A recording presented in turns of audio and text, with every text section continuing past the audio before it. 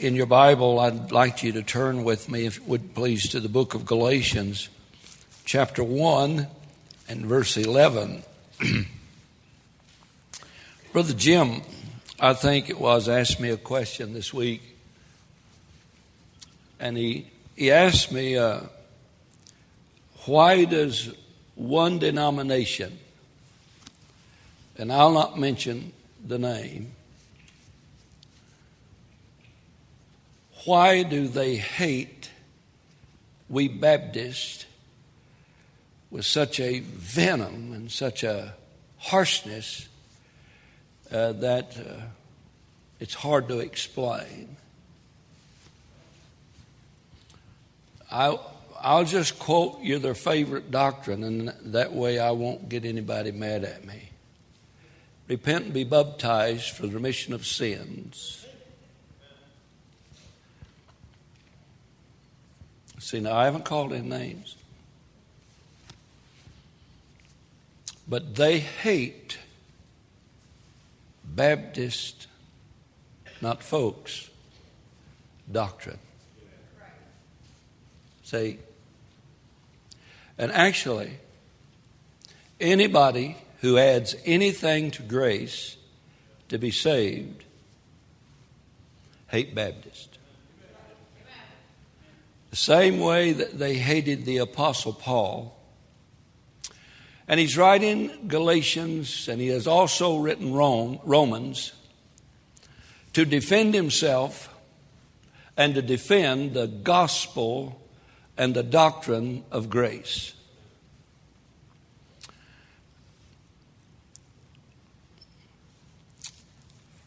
In the New Testament, many times it is not baptism that bothers people, it's circumcision that is the problem. Because it was demanded and commanded by Moses under the law. And when the Mosaic system was set up, every Jew boy was to be circumcised at a certain age. It was a brand, if you please.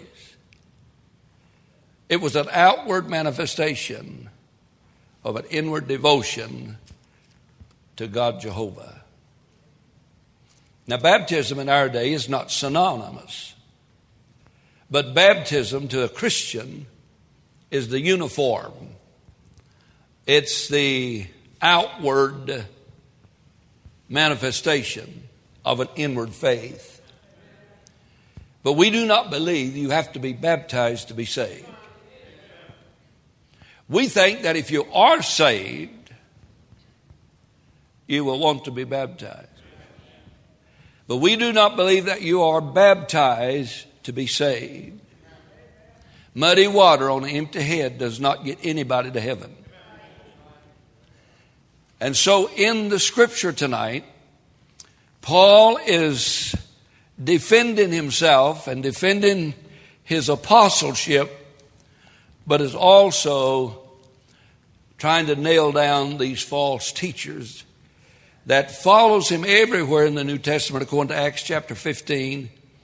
And it seemed like everywhere Paul went, after he got there, somebody would creep in. It's kind of like when a Baptist fellow goes soul winning and wins somebody to the Lord, and then teach them how to be faithful, and teach them what the Scripture says about stewardship. That's when everybody moves in and says the Baptist is all wrong, and they try to proselyte that burden to their group. And that's what was happening in Paul's ministry. And he's writing to defend himself, first of all, and to defend his message. And just for a little introduction, we'll read verse 11 through 21. And we'll talk about tonight no other gospel. Our theme is saved by grace and living by faith. And if you're not living by faith, you've been cheated out of a lot of Christian experience. Amen. I love seeing God do things. I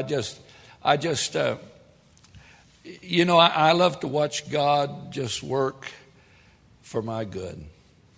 You know, I've done that for 40-some years. And years ago, I used to go through like a bull in a china closet and clean things out and straighten things out. Now I just sit back and watch God do it. That way they can get mad at God, not at me. If they make a mistake, I didn't fire them, or I didn't run them off, or I didn't do this, I didn't do that. I just watch God move the checkers. And I'm sure glad He's in charge of that. Are you glad of that? I'm glad He's in charge of that. And I'm glad I'm not in charge of the membership at the Joshua Baptist Church. I'm glad He is. All right, now look at your Bible, verse number 11. And Paul is defending not only his apostleship and his authority to preach the gospel, but he's also defending the gospel. Now, young folk, I'd like to ask you, I will try to make this interesting. And it's interesting to me. But things that interest me may not interest you. You know, the cell phone you got in your lap right now, that don't interest me a bit. I can leave mine at home, and I do on purpose a lot of times. Text, I have nothing to text anybody about. We just send up a smoke signal. Kimasabe, here I am. And that way I don't have to worry about getting an answer. Amen? So I'm not interested at all with anything probably you're interested in. I'm not interested in basketball. I played about 20 years ago. Almost broke my back. When we put that gym in down there, I was used to doing 360 slam dunks. Hit my head against the rim, and I thought, sure, I was going to kill myself. So I quit doing that, all right? But I hope you're interested in what God would have you interested in. Now, if you folk want to know anything about anything, this is the thing right here you need to talk to. You want to know why I use the King James Bible? Bring all your ammunition. Sit down in my office and I'll show you just how ignorant you are if you're trying to use anything but the King James Bible. Now, if you think you've got to be baptized to be saved, come in there and I'll show you why you're not saved if you believe that. Don't go anywhere but here, because the buck stops at the office. And I bet you there is a good reason why we do what we do with what we do when we do. I can't imagine. Is Brother Brian around here anywhere? Brother Brian, if one of our students in our school bucks you about the King James Bible, kick him out. Now, kids, if you think I'm kidding, try me. Just kick him out, Brian. You say, what Mom and Daddy going to do? Anything they want to. I do not need a snivel-nosed kid who can't even pass the course arguing with anybody about what kind of Bible you use. Did you get that smoke signal? Anybody understand that? Pass it along. And if you don't like it, you can butt a stump too. Now we'll have fun. The Bible says, I like seeing faces when they just like to grab me and shake me till my teeth shakes. Please don't do that. I got false teeth.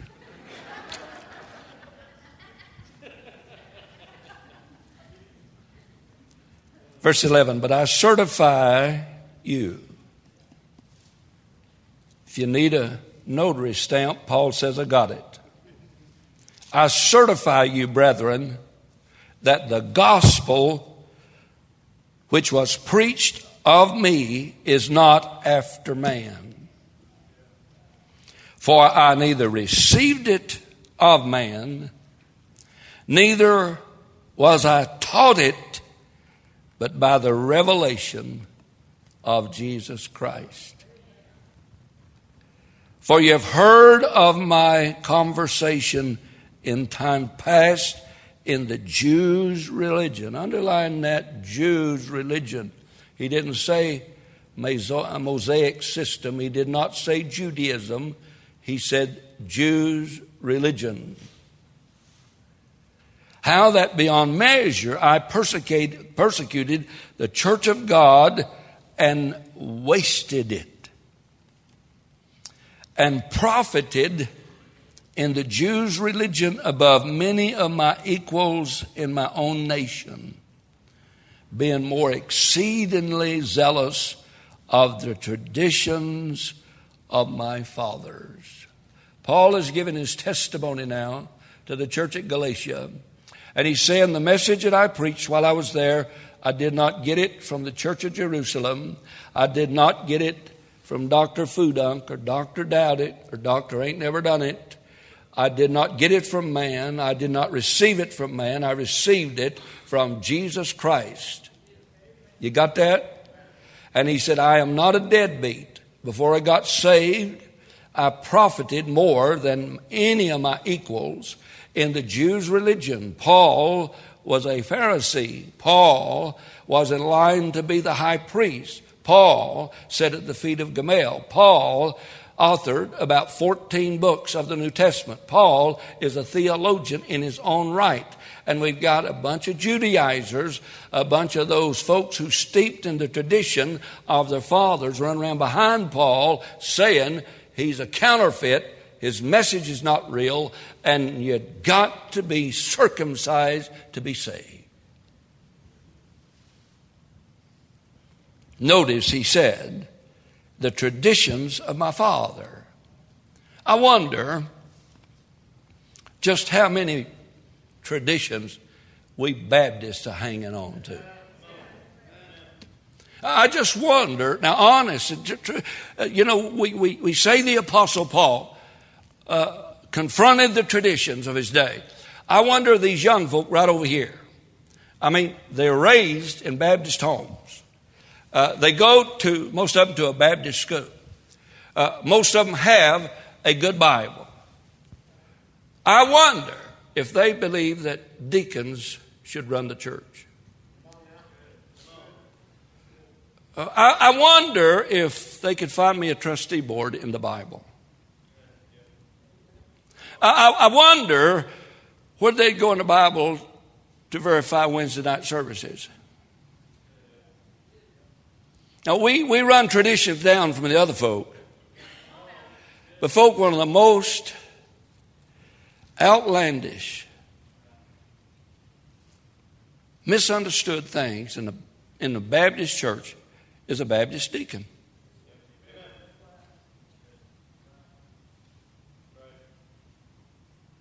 I mean, in the Bible, they give them no authority at all. They're servants. That's what they do. They serve. They serve so that the preacher and the staff can study and preach and do the work of the ministry. They didn't have deacons meeting to make sure that the preacher was straight and to make sure his payment is within line.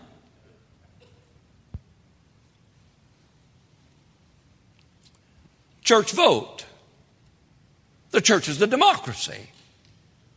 Really, I thought it was a theocracy. Majority rules. Have you checked out the Bible? How would you like to have the majority voting when Moses standing at the Red Sea? Now, I don't care whether you like this or not. This is not a steeped in the wool Baptist church. This is a New Testament Baptist church. And we go by the New Testament, not by the Baptist Way book written by the missionary Baptists that don't believe in missionaries. My uncle was a missionary Baptist preacher. I was an independent Baptist preacher. I went and preached for Uncle Hugh, and he said, "Why are you an independent Baptist?" I said, "I don't know. Why are you a missionary Baptist?" He said, "Well, we believe missionaries." I said, "How many you support?" He said, "None." I said, "We support 100. Maybe we're missionary and you're independent."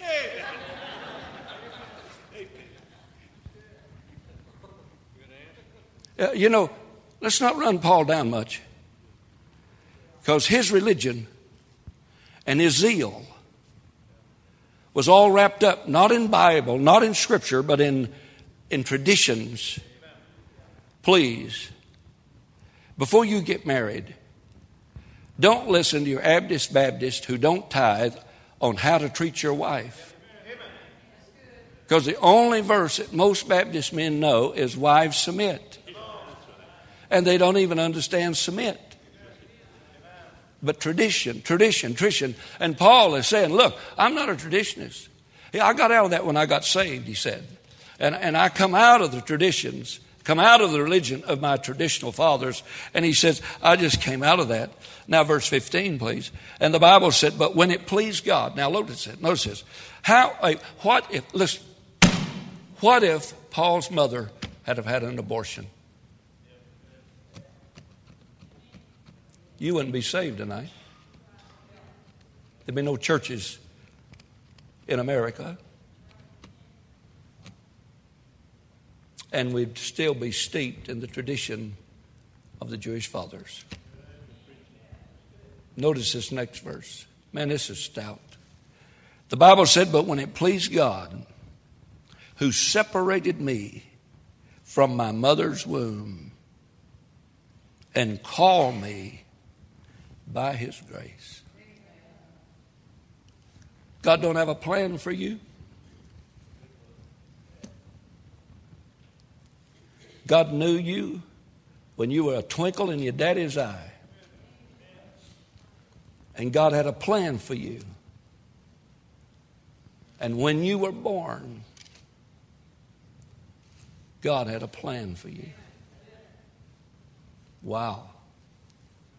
It's hard for me to fathom how that God could take me from a little hard rock farm, 30 acres. That's what one farm was. My dad bought another one, about 30 acres. And took me off that little hard rock farm. Moved me to California. Finished my education. Brought me to Texas. Started a business for another company. And I later started my own business in Texas. And learned how to deal with banks. And learned business procedures. Then one night, an independent Baptist preacher walked in my house and led me to Christ.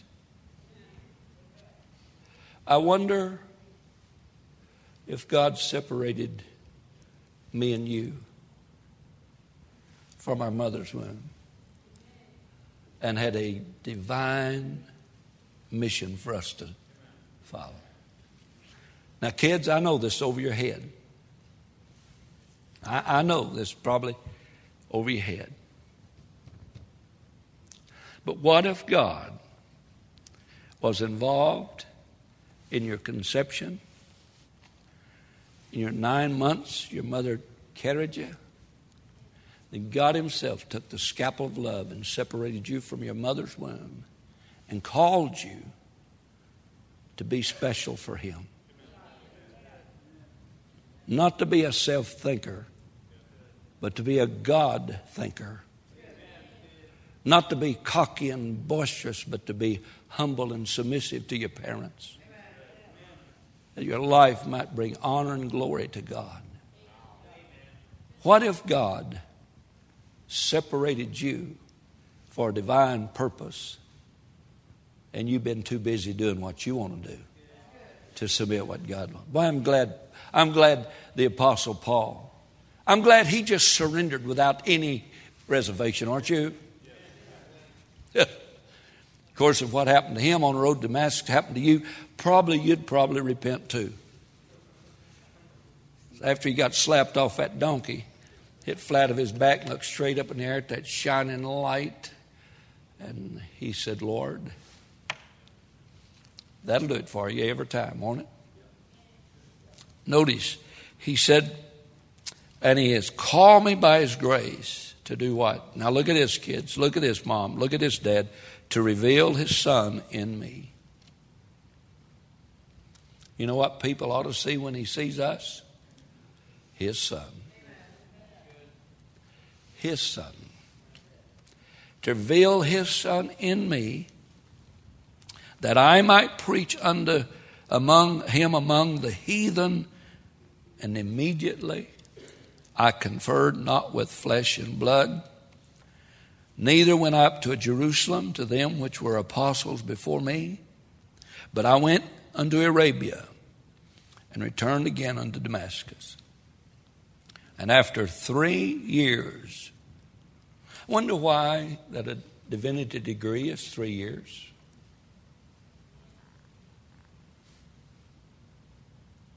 I wonder why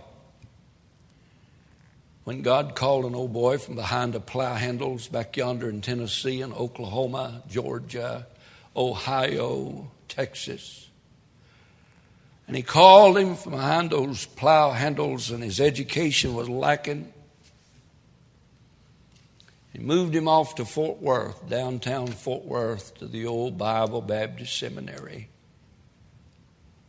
where the Dr. Norris and Dr. Insminger said, we'll take them behind the plowshares and put them in a pulpit. And they did that, and they built the largest churches in America. Wonder why a divinity degree is 3 years. You think maybe somebody read this text and said, Paul, I had a 3-year education on the backside of the desert in Arabia. And after I got my divinity degree, 3 years with Jesus, I went back to Damascus.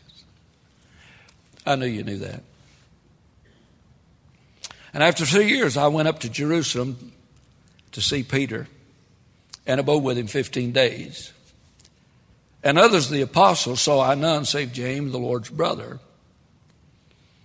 Now things which I write unto you, behold, before God, I lie not. Paul is just merely defending himself, telling them where he got his message, where he got his education. Actually, this is Paul's resume. You know, nowadays, if somebody has a church like this and the pastor pass off the scene, you'd have a truckload of resumes in no time. And they'd come filing in about old Dr. Dufunk has done greater things than the Apostle Paul. He's done everything except build a church. He's good at spending, good at going to the mission fields at the church expense, and just a wide world traveler.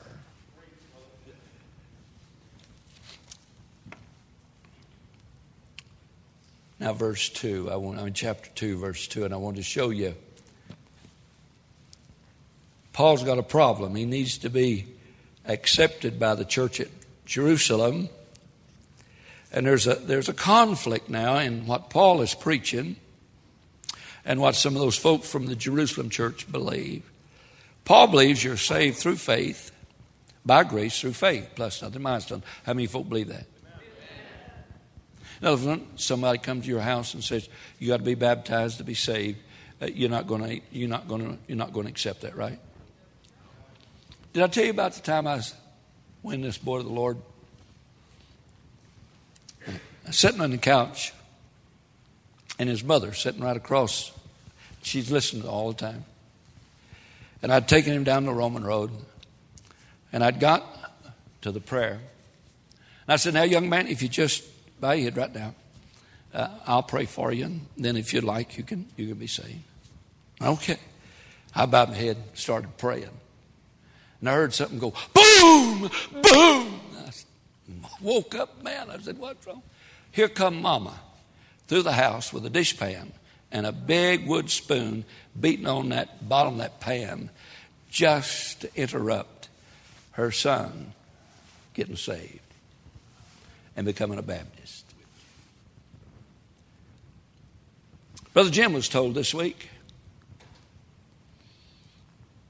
if he comes to church, some of his kinfolk will hate him the rest of his life if he comes to this church.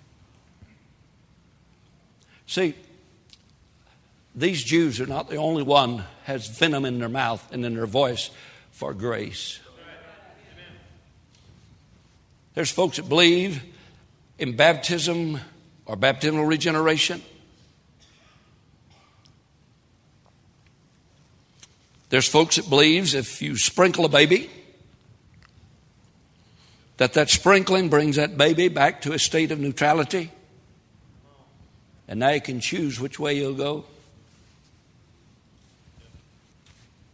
There's those folks who believes when you're baptized, the water applies the blood to your life and washes your sins away. They don't like us. I'm not talking about whether you wear shorts in your backyard or not. I'm talking about something important, doctrine. I'm talking about something that'll send people to hell. I'm talking about something that Jesus Christ died for. Yesterday or this week sometime, somebody tried to get Andrew and I involved in a joint effort down at the Joshua schools, and I said, well, I just probably need to read a doctrinal statement. Everything's fine till I got down there. We believe in the one church, the Catholic, the apostate church, that everybody is baptized into one body. But they're getting people saved. Not if they believe that or not.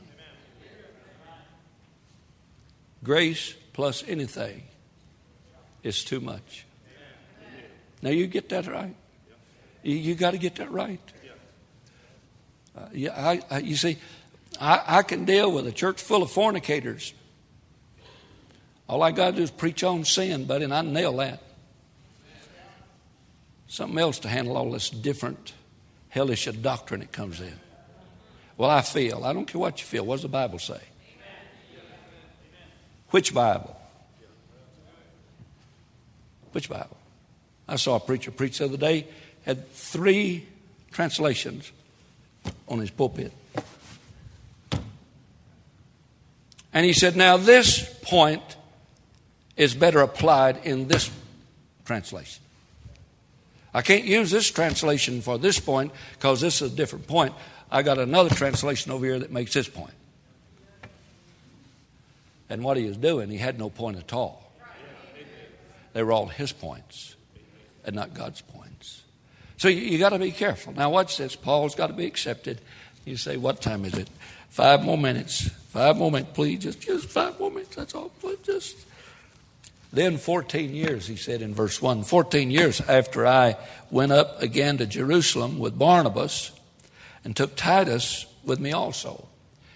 So now he's going to Jerusalem, get this little problem straightened out, where they need to be circumcised to be saved. And notice who he's taken. Titus, a Greek.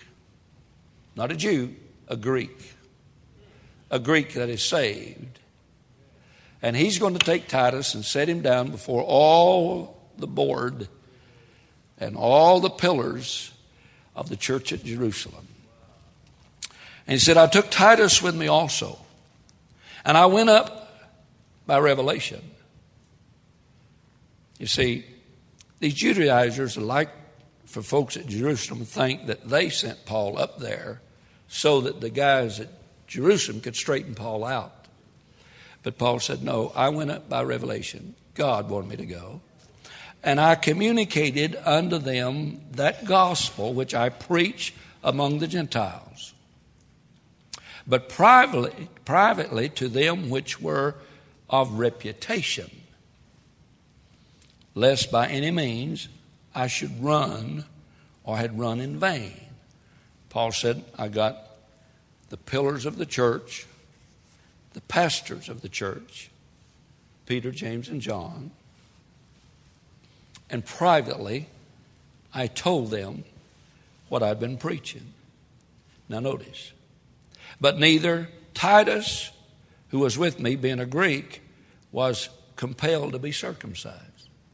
He said, I explained to the folks at Jerusalem how this fellow right here is a Gentile, a Greek, saved, but not circumcised. Now, Peter, James, and John, just ask Titus anything you'd like to ask about being saved. Ain't that nice? So there he is, just shoot at him. And Jerusalem council now decided, verse 4, and that because of the false brethren unawares brought in, who came in private to spy out our liberty, which we have in Christ Jesus, that they might bring us into bondage. So Paul said, some false brethren. You know what a false brethren is? It's a brother who says he's a brother who's not a brother. He's a wolf in sheep's clothing. And he came in as a spy. Can you imagine that? As a spy. To spy out this gospel of liberty. This gospel that says you can eat catfish on any day of the week. You don't have to just eat cat. You just don't have to eat fish on Friday. And you don't have to be locked to the Sabbath worship. And it's okay to say amen. You don't have to walk around in your pajamas. I don't know. On Sunday morning, as I sat in my office trying to study, I hear Jewish music coming through the wall. I don't know what Josh is singing.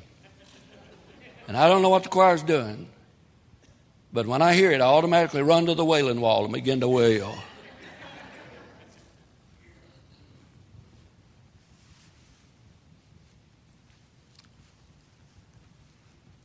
These folks is trying to bring these Gentiles who got saved, was enjoying it, back into bondage of do. In other words, women, you can't wear pants. Guys, you can't have hair touching your ears. If mine would grow, I'd let it grow to my waist. Don't you know it's a shame for a man to have long hair? But now, that's probably has a lot to do with geography. And the direction in which it's pointed. I know one fella who's got one hair 2 miles long. And he reps it. Is that a sin? Maybe long hair on a man has to do with geography. Where on the head it's located. And the point in which it's directed. Bondage. Women, you can't wear that which pertaineth to a man. Well, the Bible, they wore skirts. You mean you women can't wear skirts? Bondage.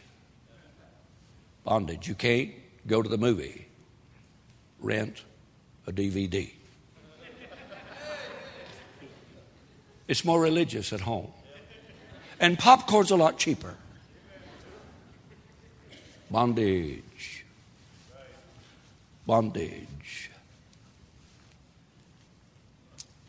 Come in to spy out their liberty, wanting them to be circumcised, wanting them back into bondage.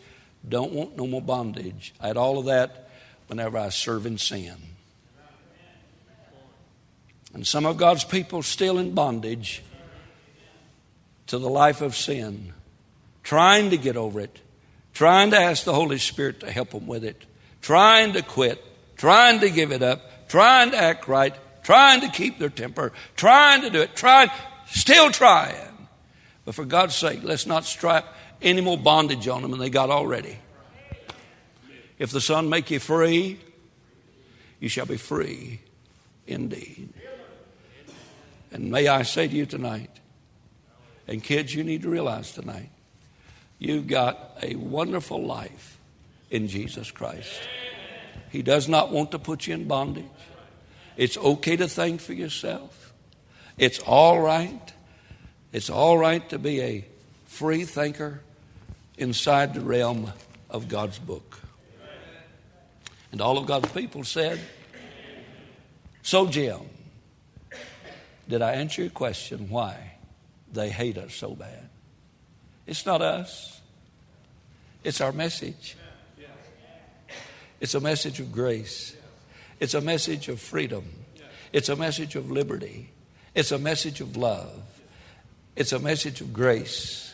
It's a message of hope. And to God be the glory. Great things He's done. Amen. You say, preacher, you didn't get anywhere. Well, good. We can start right in nowhere next week. We're here to learn. We're not here to impress and make so many verses. Amen. We're here to rightly divide the word of truth, that we might be workmen that needeth not to be ashamed, that the man of God may be always ready to give an answer for the hope that lieth within him.